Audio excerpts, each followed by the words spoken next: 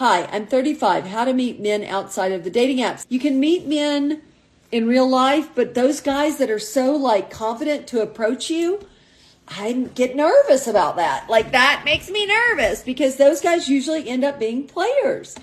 Honestly, you're better served just doing the work, slogging through it on the dating apps. You need to figure out, here's the thing, okay? A lot of times you guys want things so easy, all right? But if we're talking about super eligible guys, we're talking next level effort you've got to put in, right? Because the barrier to entry to a next level life or next level anything is effort. But I think that if you're willing to do the work wherever you live, and I don't know where you live, Cindy, I would Google things like top investment banking firms in my town.